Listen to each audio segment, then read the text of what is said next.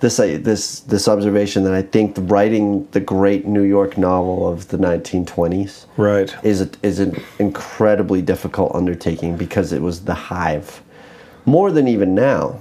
Yeah. We have other great cities we can write about. We can write about other places that are unique and inspiring. I think New York City, given that was Ellis Island and the history of people coming back from the war, and just that was the place of magnetism. Right. That it was in a way so much bigger then than it is now. Right. And I don't mean that literally, but it was a bigger idea then. To write the New York City novel in 1926 was like the ultimate overwhelming undertaking. I've seen commentary on this, and I forget who said it, but it had to do with the way that people imagined New York City before the Empire State Building was built.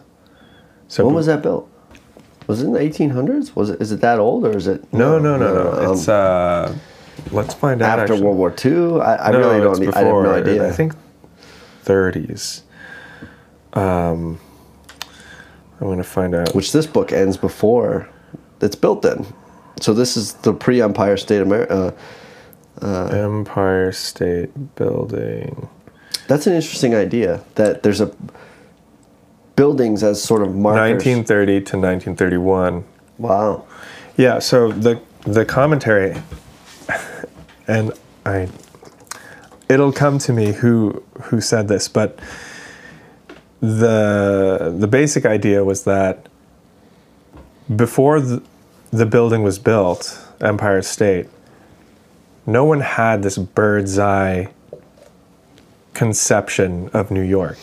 They just had looking down endless streets in all directions. And so you would enter this thing that you just could not even conceive as a whole.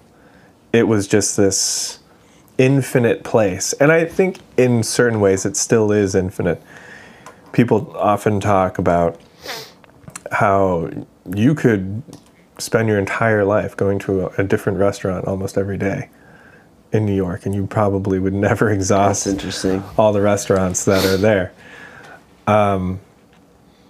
But after the Empire State Building was built, people could go up to the top and look down, and all of a sudden New York City had boundaries because you could see them. Translate that into writing and art. This book is then what, to speak to that, it's the pre-Empire State. So he's taking you down all the streets, and he names the streets. He says you're the 42nd, and he's showing you. I mean, he does a hell of a job just showing you.